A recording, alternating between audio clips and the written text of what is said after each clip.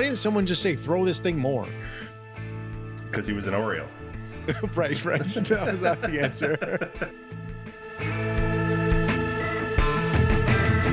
That's the great thing about Buck. It's swing and a drive, deep to left, and a caught at the fence. You know, like he gets.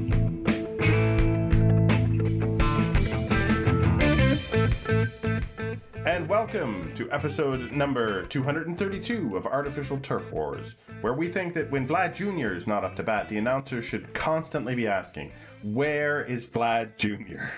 I'm your host, Craig Wisniewski, and I am joined by the superb Joshua Hounsome. How you doing, Josh?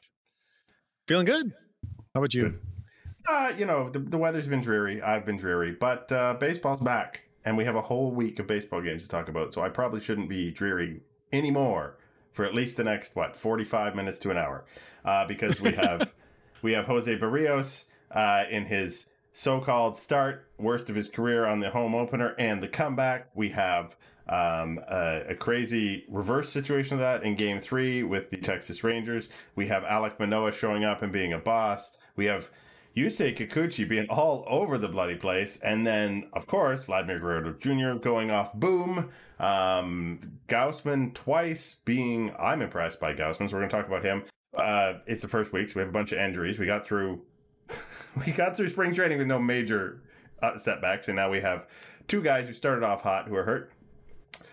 Julian Merriweather, quick note on him and his velocity. We're going to talk about Bo. We're going to talk about how the trades just before the season started sort of impact the way that this bench looks and the way now that these backups look playing every day with the injuries. So we also have your questions, which is an important thing for us to do because you can actually ask us questions about real baseball now. We have a do-over for John Sterling. We have a do-over for that president of Cincinnati Ball Club that I can't remember the name of again. Bob Castellini. Thank you. I tend not to remember the names of people who say horrible things. Yeah, and then we're off and running. Here we are. It is 2022. The Blue Jays are 4-3. What was your take on opening day, Josh, when you were at that game? That was a crazy game. Jose Barrios did his absolute best to take the raucous crowd completely out of the game. Serves up a bomb to the very first batter of the season, Brad Miller, which not what you want. And then didn't get out of the first inning. 4 runs scored. And then 2 more. And then it was actually 7-1 at one point. And the Blue Jays won. Yeah. Don't call it a comeback, but man, what a comeback. It's actually 7-0. Yeah, well, I was going to say, I'm pretty sure it was 7-0. Yeah, but yeah, you 7-0. Yeah. Since 1901, nobody on opening day has come back from 7-0. That was wild. It was like they got to the Rangers bullpen and realized it was made of paper mache and just went bonkers. And our bullpen, despite having to throw 8 1/3 innings of relief, held the line. I couldn't believe anything. I was just like, are we really doing this? Pretty much for the whole game. Are we really doing this badly for the first half? And are we really making this comeback for the second half? Yeah, I mean, so we'll talk about. Actually, I'll save this note for the bullpen for the Game 3 discussion. But it was just an unbelievable. It's like, oh my, this is how good this offense can be, and really the only time we've seen that, other than maybe the first or 2 innings of Game 3. But I mean, you saw when everyone's healthy, there's just so many good hitters with track records in this lineup. Yeah, absolutely. And there's an ability to take advantage of any suspect pitching. After the first 3 innings, it looked like there was an unhittable pitcher on the mound, and then the second time through the lineup, all of a sudden they woke up. I don't think it's impossible to find that groove for this team, but I think neither the pitchers nor the hitters are in particularly great shape after spring training. I think it's very uneven. Yeah, and you're also seeing it show up in a lot of injuries too. Again, we'll get to that in depth, but there's very clear issues that have come up from this quick ramp up in term, aside from injuries. Just look at the number of pitches that these pitchers are throwing, even when they're going well. Kevin Gausman didn't. He was dominating and he didn't go deep. And then Luis Severino for the Yankees was same thing, same kind of thing. So, or obviously Clayton Kershaw taken out with a perfect game after 80 pitches. It's like, that's not something that's supposed to happen. No, something's gone a little loopy with the lockout impact. But again, every other time there's been a work stoppage, this has been it's not gonna be a whole season thing. This is like, are they going to hit their stride? And I think the answer is yes. It's definitely an early thing. Like, just normally they would be in the later stages of spring training. And I can't remember who was talking about this. I'm sorry if whoever it is happens to be listening to this. This is also typically a point where in spring training, you'll see pitchers complaining of a bit of a dead arm period. Mm-hmm. Because like they've ramped up and then it's like, oh, okay. And then they rest and then they're good to go for the season. Now those games are actually happening during the season. So it's just really not the type of baseball that we should be seeing from anybody going forward. Which means that the Jays being, they were tied for first place, I think, going into that last game at Yankee Stadium. I don't know how that, I don't look at the standings. They were in first place alone going into that last game. So, I mean, no one's stomping all over the league in this strange situation. So I think I don't have any complaints about a 4-3 week. There've been some weird things, but, there's also been some really, really cool stuff. So game 3 is maybe the one game where I have no idea what happened there. No one. It was the classic "can't anybody play this here" game for the pitchers. I don't know.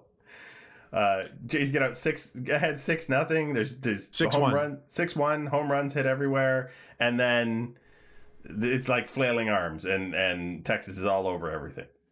Yeah, Ryu just melted down. He just kept giving up rockets left and right. And there was a ball that was hit. It was a rock. I think it was a bullet. So I'm not saying this is Bo's fault, but it was almost right at him. And he missed it because he was hit so hard. But then 5 runs scored. Just like, oh, God. It would have been ending double play if he fielded it, without question. It was this tailor-made as tailor-made gets if he fields it. And then just none of the people who came out of the bullpen after that could get anybody out. It's sad when you look at a box score and every guy has a run total next to his name. Like, no one escaped unscathed. It's like, except somehow Trent Thornton, who got sent down because he sucked in the first game. But I mean, the nice thing about it though is the guys who gave up the runs, aside from Phelps, but Phelps's run was kind of chintzy anyways. But the guys who gave up the runs were not the guys who were expected to be the leverage relievers. Leverage relievers have been great. Yeah, absolutely. The Jimmy Garcia, Jordan Romano, Adam Simber, largely, all these guys have been like, oh, that's exactly what Mesa's been good. Yeah, no complaints. Yeah, it's the low leverage guys who are being asked to, again, not completely, in the zone maybe where they might be during a regular season, and the hitters are able to take advantage of it. They're just not as sharp. Yeah. So, anyway, it was bad. You never want to lose a game when you're up 6-1 against an inferior opponent, but it wasn't indicative of anything. It was just bad. It was just a bad game. Obviously, Ryu, he was throwing. His velocity was okay. His location wasn't great. He needs to be better next time. We're going to have to, he's the guy to watch among all the pitchers who threw, even though we just focused on the bullpen. He's going to start again in the Oakland series. And, it's going to be interesting to see how he looks. To segue that to the guy who followed him, Alek Manoah, looked like a boss. Waltzed into Yankee Stadium and just completely left the Yankees flat-footed. Like they had no chance. Yeah, so this is a really interesting one because Alek Manoah last year was known basically as a 2-pitch pitcher. Well, he had 2 fastballs, but fastball slider. And that, that's a recipe that works, but doesn't work that well. especially against left-handed batters. And this year, he came out in his first start and he threw a bunch of changeups, and they were really good ones. He made a point that he'd been working on that with Kevin Gossman at the beginning of spring training. And obviously, if you're going to look for an off-speed pitch and try to emulate some ones, that's a pretty good person to do it with. And we talked about this a bit on our preview pod. If he can actually harness that and become a legitimate 4 pitch pitcher, then the sky's the limit for him. Yeah, it's very hard to shut the Yankees out in Yankee Stadium, and he has done it twice in his career. So I don't think the Yankees like to see Alek Manoah coming, which is, I think, it's a very rare thing for the Yankees to be worried about a Blue Jay pitcher. Yeah, and the interesting thing about Manoah too is that he was throwing a bit harder. We saw that in the spring, and it fits more with the profile that he came up with. He threw harder in the minor leagues. He touched 100 miles an hour at one point. Yeah, that was in shorter spurts, not as a starting pitcher, but there was more velocity there than he showed last year. I don't know if that was as a result of just trying to get comfortable pitching in the major leagues, or the jump in innings. I don't know what it was, but he's come out of the gate this year throwing harder. Yeah, again, we're obviously hoping that doesn't lead to any kind of injury / long-term situation, but I'm always excited to watch a Manoah start. And if he could stop hitting people, that would be super awesome as well. Going with our theme of ups and downs, though, Yusei Kikuchi. What the heck was going on with him in his first start? Yeah, the Yankees are all over his slider. And his cutter too. Actually, both of them. It's like they were just sitting on them. When he started throwing his fastball more, and he was still throwing 95, 96, he actually started having a lot more success. So I wonder if that's something that's going to be tweaked a bit. He's always been a heavy usage of his breaking balls guy, but he has such a good fastball that it doesn't really make sense to pitch the way he does. So I wonder if they're going to work on that and change it for next outing. I felt like of all the pitchers I've had a chance to actually watch the game, Kikuchi had the worst control of all of them, or like the worst command of his breaking ball anyway. Yeah, he just didn't look great. Again, it's one of these things where it's really hard to analyze these first outings in this weird season. Like Ryu, there were question marks about him coming into the season, and the first starts did not answer the questions. They left him very much lingering, but it just didn't tell us anything. We just have to see more. I know that's pretty useless commentary, and I wish I could say more than that, but it just, unfortunately, the situation we're dealing with. And that's, the Jays got shut out in that game as well. The bats kind of went, for a shrug. The hitting with the runners in scoring position has been abysmal this year in these, this first week. That was not the case last year with essentially the same group. So it's one of those, this seems to be an outlier kind of week with overall, better than average results. Yeah, I do think there is an element to the Jays' approach where they're very swing happy, and that's what they were last year, and it worked for them. That can lead to just occasionally not producing in spots. And certain guys like Bo Bichette has been terrible in the early going in the season, and he's swinging at more pitches than he's ever swung at in his life, and he's chasing more pitches than he's ever chased. So I think that it could just be a very small sample size fluke kind of thing that just happens with their approach sometimes. Yeah, the Jays struck out the least in the American League last year, despite their quote unquote free swinging ways. Not that they walked the most in the American League, though I seem to remember something about that. So yeah, they look one way, but I don't know if they end up getting, in the long run, results the way that they look. Oh, that sounds strange. But yeah, they did not have a bunch of high strikeout guys. If we're talking about all the guys last year, a lot of them cut their strikeout rates from what their career totals were. So I don't know if that's an outlier. The word of the week is outlier. The thing is, the reason they cut the strikeout rates actually wasn't because they became better contact hitters. I think that's kind of a myth that gets portrayed by that number. It's just that they were swinging more early in counts and putting the ball in play. It wasn't that they were necessarily being more patient or more contact heavy. It's just they were just swinging more often, and therefore you're going to hit the ball more if you're going to put it in play more if you swing more. So that's sort of what happened there. There you go. That makes sense. So now the good game, he said. Vladimir Guerrero Jr. acting like a superhero. Hits a home run in the first inning. Has to make a throw on a wide Bo Bichette throw. A play on a wide Bo Bichette throw in the second, which leaves him literally bleeding from his hand. And that doesn't matter at all.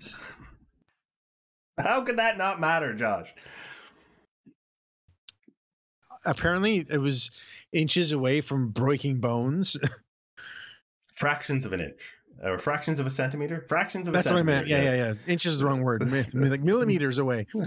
And then he comes out, and the home run he hit in his second at bat, which is the first one following this play.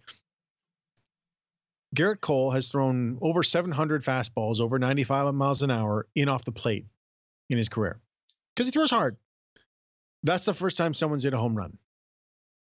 There is a freeze frame of this pitch where Vlad makes contact with his arms pulled all the way into his chest. I have no idea how he generates the bat speed and torque that he does to then hit it like 420 feet. That's the part that Vlad is just superhuman, as you said. I've seen guys pull their hands in and hit that pitch and hit it hard. I've never seen a guy pull their hands in and hit that pitch 427 feet. Maybe Miguel Cabrera, but that's the only guy I can think of. But Miguel Cabrera would set up and goad people into throwing him that pitch. Like he would coax pitchers to go in there. Right. And this anyway, was not that. No, and just I tweeted this, but an example of how special Vlad is as a hitter. I mentioned that's the only time Garrett Cole has given up a home run on a pitch like that. And Vlad is the only pitcher ever to hit a home run on Zach Britton's sinker when it's down and out of the strike zone. Two elite pitchers with their elite pitches, and Vlad is the only guy in history to hit a home run on them. History is the wrong word. The only guy in their careers. I should have put a gold star up for Cole because they were asking him, how do you feel about it? Because he tipped his cap after the double. The double. Third time up, still hadn't got him out. Extra base hit every time. His response was, if you had a cap, you tip it too. That's the ultimate show of respect, right? Not like, oh, well, one of those pitches was lousy or this, that. The guy beat me with my very best stuff. What else am I going to do but tip the cap? I respect that entirely. Yeah, that was a great response from Cole. And the tip of the cap was cool too. It's like, okay, I just threw the previous at bat. I threw a nasty fastball in and you hit it out. This time I threw a nasty fastball low and away and you hit it down the line for a double. It's like, there's nowhere to pitch you.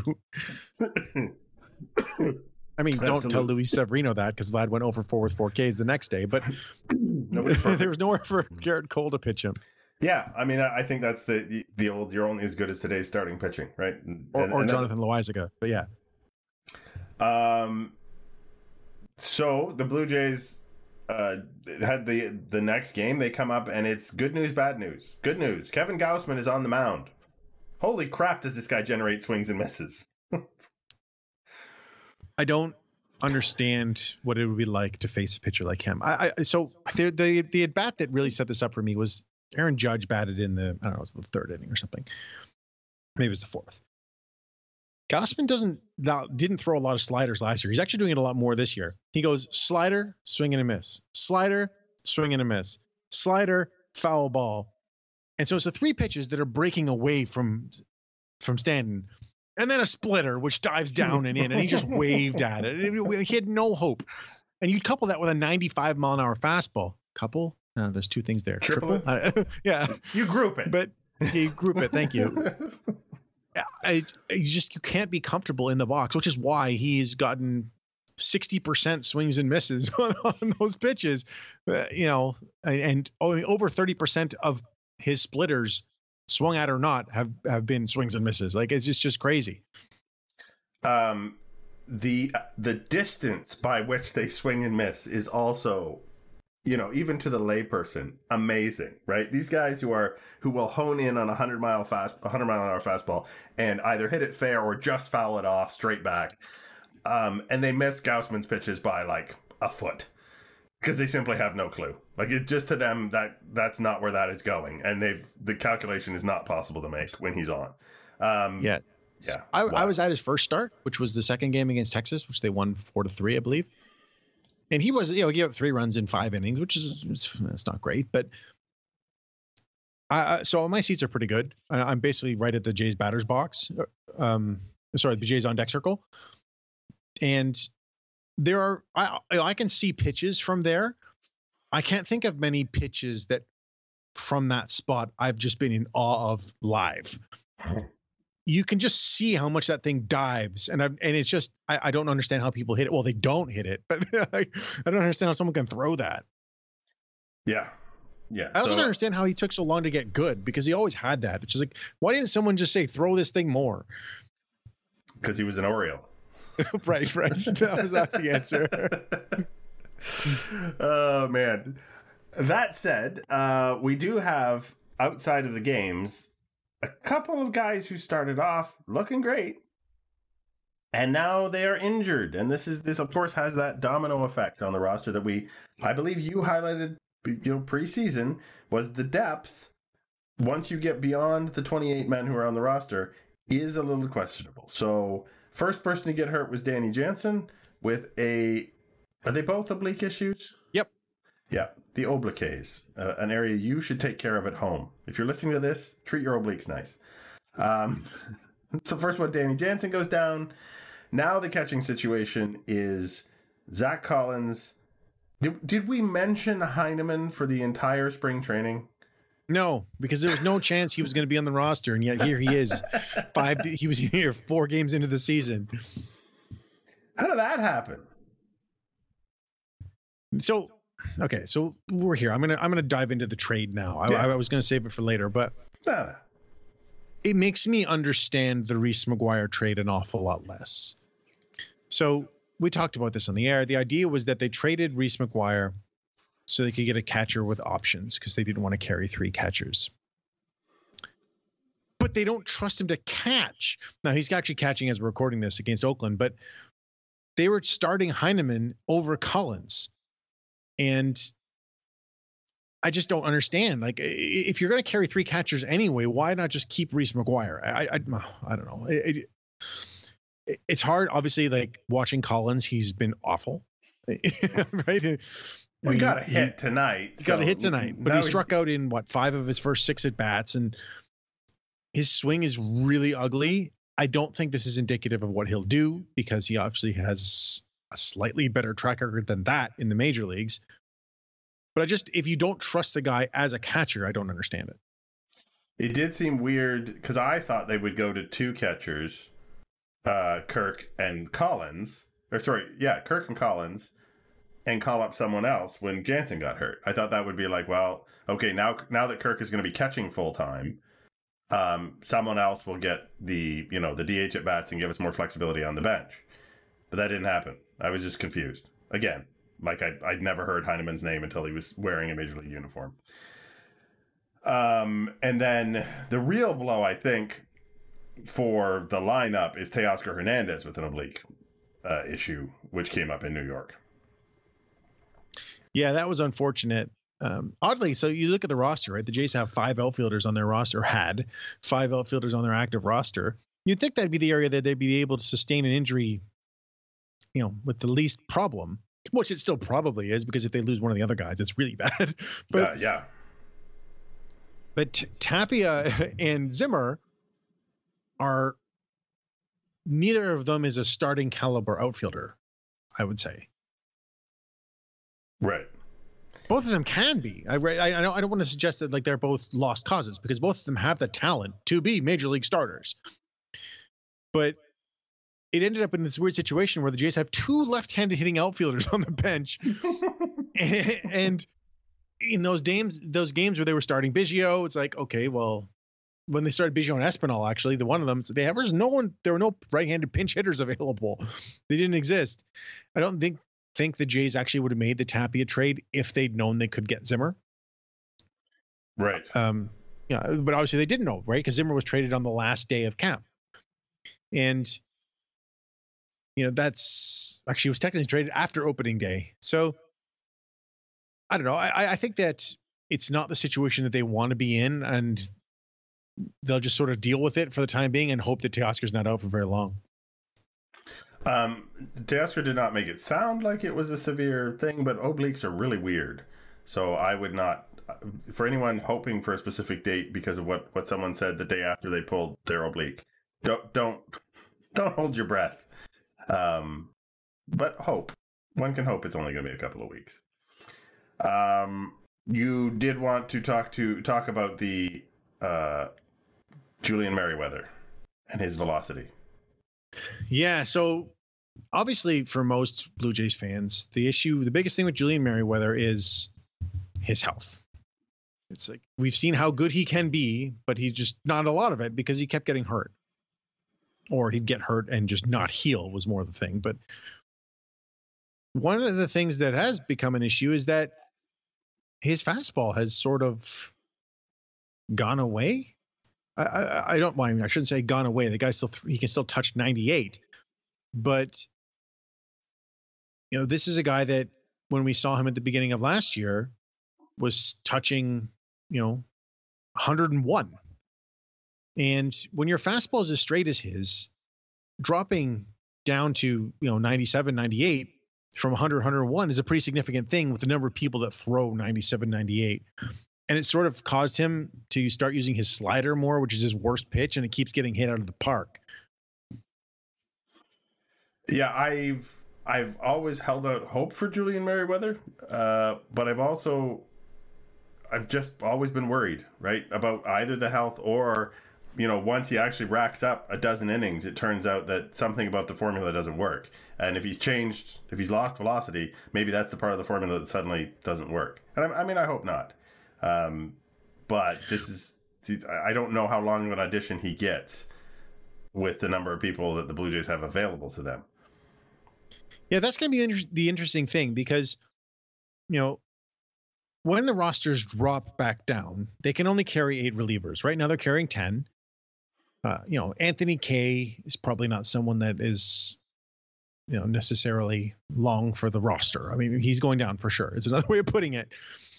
And I think that Julian Merryweather might find himself on that bubble to go down and try to find his fastball again if Ryan Borucki is healthy, because then they have to lose Ryan Borucki for nothing. They have to waive him if they decide to not bring him to the roster when he's healthy, and he's already throwing bullpens, so that should be any day now. Indeed. We already talked about Bo's approach. Did you want to go into more depth about the fact that Bo is not actually approaching things? No, I think I covered it really the first time. He has also been picked off twice, which is a little interesting. I think it's because he was so successful stealing bases last year that teams are preparing for it a little more than they were, because he wasn't known as a big base stealing threat in the minors. So yeah, he's been picked off twice, which is, when you're hitting in front of Vlad, is really bad. Yes, indeed. Guerrero has another home run today and another hit, so he's got to fix that. But another thing that should have mentioned, when they added Heineman to the roster, they waived Josh Palacios, which that makes me sad. Because he got claimed by the Nationals, and I actually liked him a lot. I thought he could have been a really good fourth outfielder, but he also hits left-handed. I can see why they waived him. All right, on that down note, or several of them, we are going to take a quick break, and we're going to come back with your questions right after this.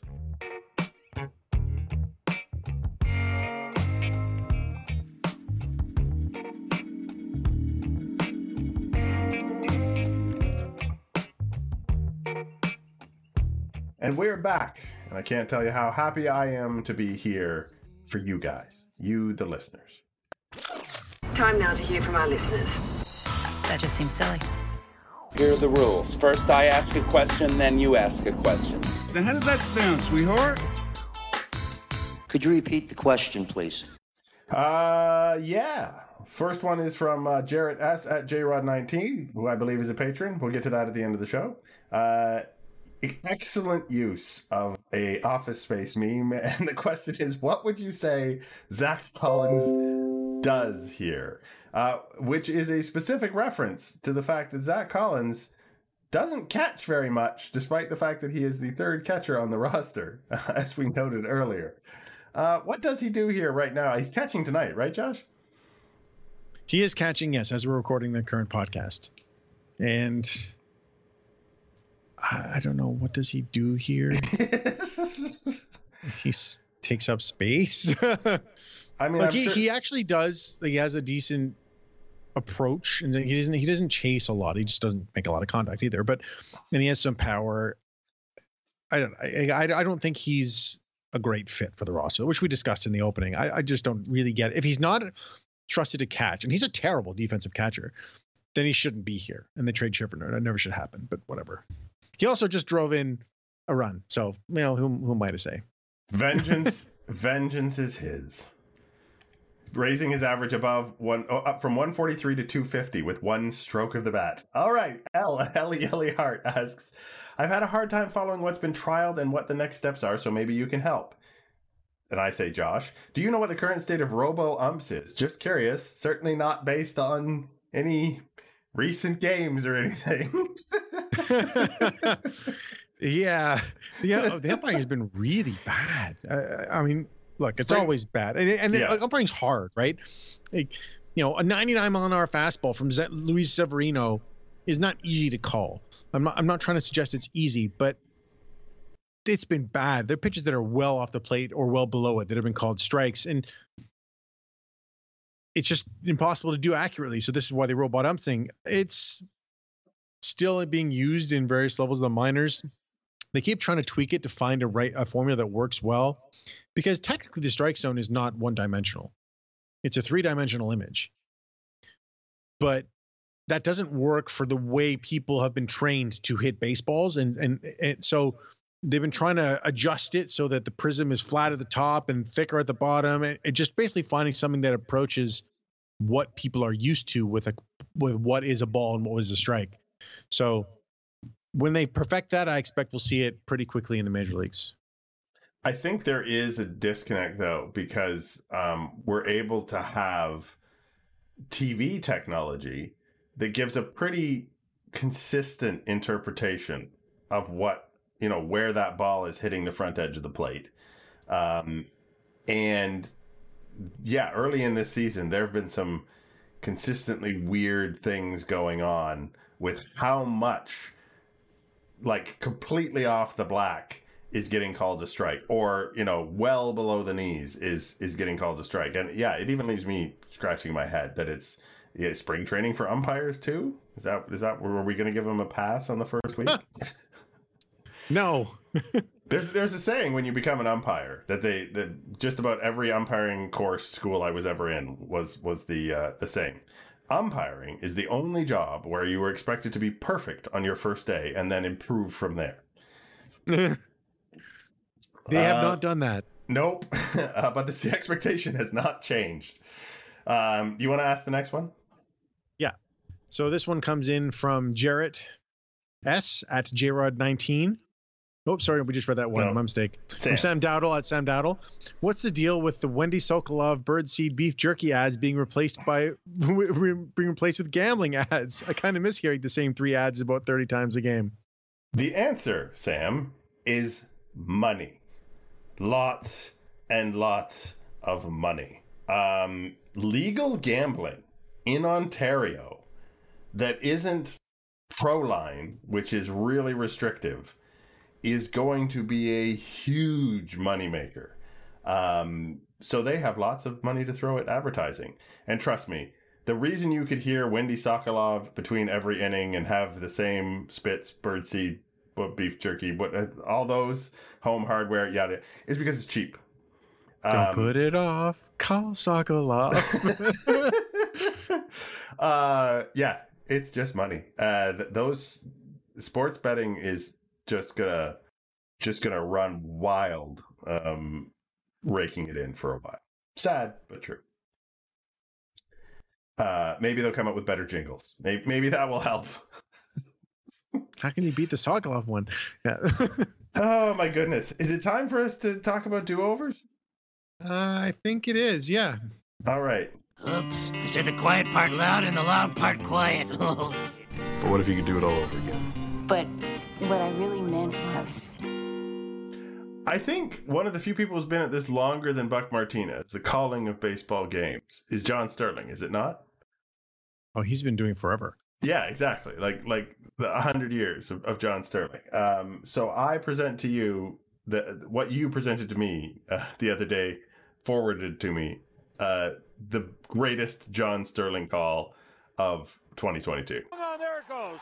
Deep left center. That ball is high. It is far. It is gone. But caught. At the wall. Caught by Tapia. Gone, but caught. It's there are no words really. So, like, I have no issue with him thinking that was gone off the bat. Literally everybody watching thought that was gone off the bat. But you can go, it is high, it is far. You cannot finish with it is gone unless it actually goes over the fence. There's rules. There's absolutely rules about this. Because there is no good way to come back from it is gone. Even Buck Martinez, this game is going to be off the wall, is an acceptable recovery. It's hilarious. That's the great thing about Buck. It's swing and a drive, deep to left, and caught at the fence. You know, like he gets super excited and is wrong about what it's going to be, but he never is completely wrong like Sterling once. He's been wrong on base hits. I think I've played a couple of those in past years where it was, and that's going to be a base hit caught. But I don't think he's ever screwed up a homer that badly. I was impressed by how much short of the wall that came up. That was like warning track edge. Yeah, it wasn't even close to a home run. Yeah. So, dear John Sterling, we know you know how to do your job, and we don't, obviously, you know, unlike Buck and even Joe Buck gets lambasted, because when I look up Buck home run call, I get a lot of Joe Buck mistakes as well. I don't hear a lot from John Sterling, but yeah. By the way, the thing with Buck that just reminded me of, it was Chip Carey. It was calling a Twins game. Line drive, base hit, cut out there. And then it was a double play. The guy was thrown out of the dish too. Well, they fooled all the runners on the field. So there was an old one. I can't remember who the announcer was, because I read it. I didn't see it in an old baseball book, and he's going out there, and it's off his head, and it's rolling back towards the infield. It's like, oh no. His head is, it's horrible. It's a hard job. Yeah, thank you so much. On a slightly more somber note, give us our second do-over. Yeah, we go from the silly and the absurd to the just like stupid. Why are team presidents allowed to speak publicly? Like, so Bob Castellini, Phil Castellini was the one speaking, is the son of Bob Castellini. He was on the radio. He's the team president for the Reds. I'm sure there was no nepotism. I'm sure the most qualified person to be president of the Reds was the owner's son after they did the lengthy interview process. Yes, of course. He was asked like why fans should have faith in the ownership and the management, because the Reds are the most embarrassing franchise in the league, I think, more so than the Oakland A's or the Orioles. The Reds were good. They had a good team, and then 2 years ago they're just like, we're going to get rid of Raisel Iglesias for nothing.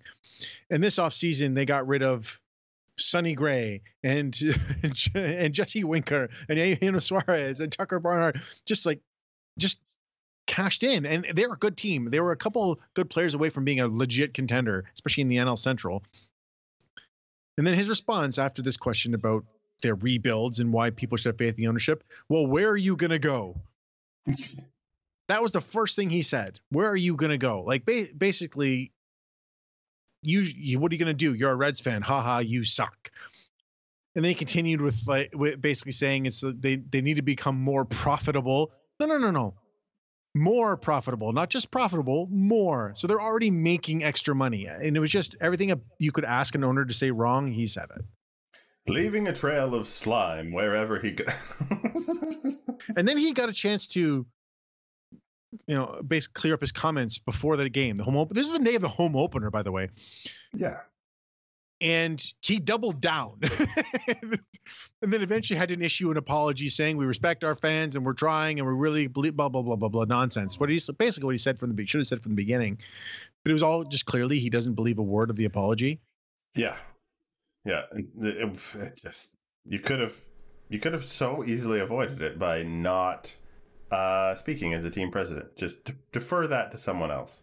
Because there's nothing. Or just know what you're going to say. You're going to get that question when you go on the air, right?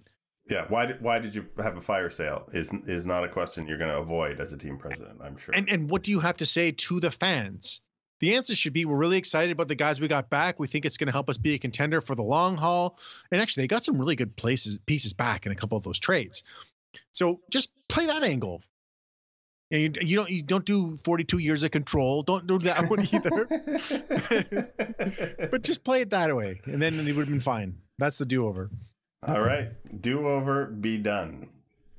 Yeah, I think that has us rolling into the latter part of this podcast. We have a Patreon. Did you know that, Josh? No. Apparently, a lot of people who listen to the show don't know that either. It's time to say thank you as we launch into the 2022 season, the first full week episode. We would like to thank the following very, very much: Colleen Evans and Jarrett Seaman at the baseball professional level. And then the game time level, we would also like to thank Daniel Leviton, Deco Cuff, and Matt Sweeby. And then as well, our contributors Dylan Cochran, Luke Porterfield, Mark B, Marsh Burchard, Michael Tatlock, Michael Warner, Quinn Sweetser, Sam Dowdle, Thomas Clulo, and Todd Bartlett. Thank you all for helping us make this show. We enjoy doing it for everybody every week, but it is made that much easier and that much better by your contributions. If you are at that baseball professional or game time level, you are entitled to come on and play a game with us if you have not done that. Josh will be reaching out to you, and he will say to you, would you like to do that? And if you want to, we'll work So I sent out. an email out previously through the Patreon system. It might have gone to the junk mail. So if you're hearing this, I'm going to send another one, and we'll try to figure something out. And for everybody who's not on that list, it's turfpod.com or patreon.com/turfpod. And, if you want to contribute, every now and then we do extra episodes that are only for our patrons, but and some other fun stuff.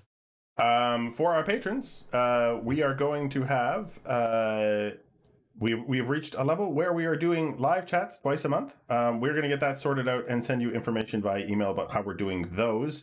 And we should have 2 of those before the end of this month, because it's only April 15th, right, Josh? We can get organized in 2 weeks for two live chats. Sure. So if you want to be part of that, you can pledge and become a patron, is what I'm saying. Because I know none of you listening can possibly get more of us than you already have. Do you have a final thought for me, sir? Yeah. So, look, the Jays' offense is not looking very good right now. They've got 3 runs in this in the game that we're watching right now or listening to against Oakland. This is the 7th inning, so we like to do recordings in the middle of games, so things are immediately outdated. Just the way we roll. Yeah. And they're somehow 4-3, despite really only hitting for a game and a half. And Vlad and Springer are the only guys hitting with any consistency. There's just so many good hitters in this lineup that have just not gotten going at all. Gurriel, Bichette, Kirk, and then obviously when Teoscar comes back, he was hitting well. But I think that they're so close to being just taking off right at the start of the season, right? They're just a couple tweaks away from us seeing again just how good this team can be. My final thought, I know I've promoted it before, but now I've watched 2 full episodes, and then somehow I've ended up halfway through 2 others. is the Captain Ahab documentary about Dave Steep on YouTube. It's free. You can go watch it.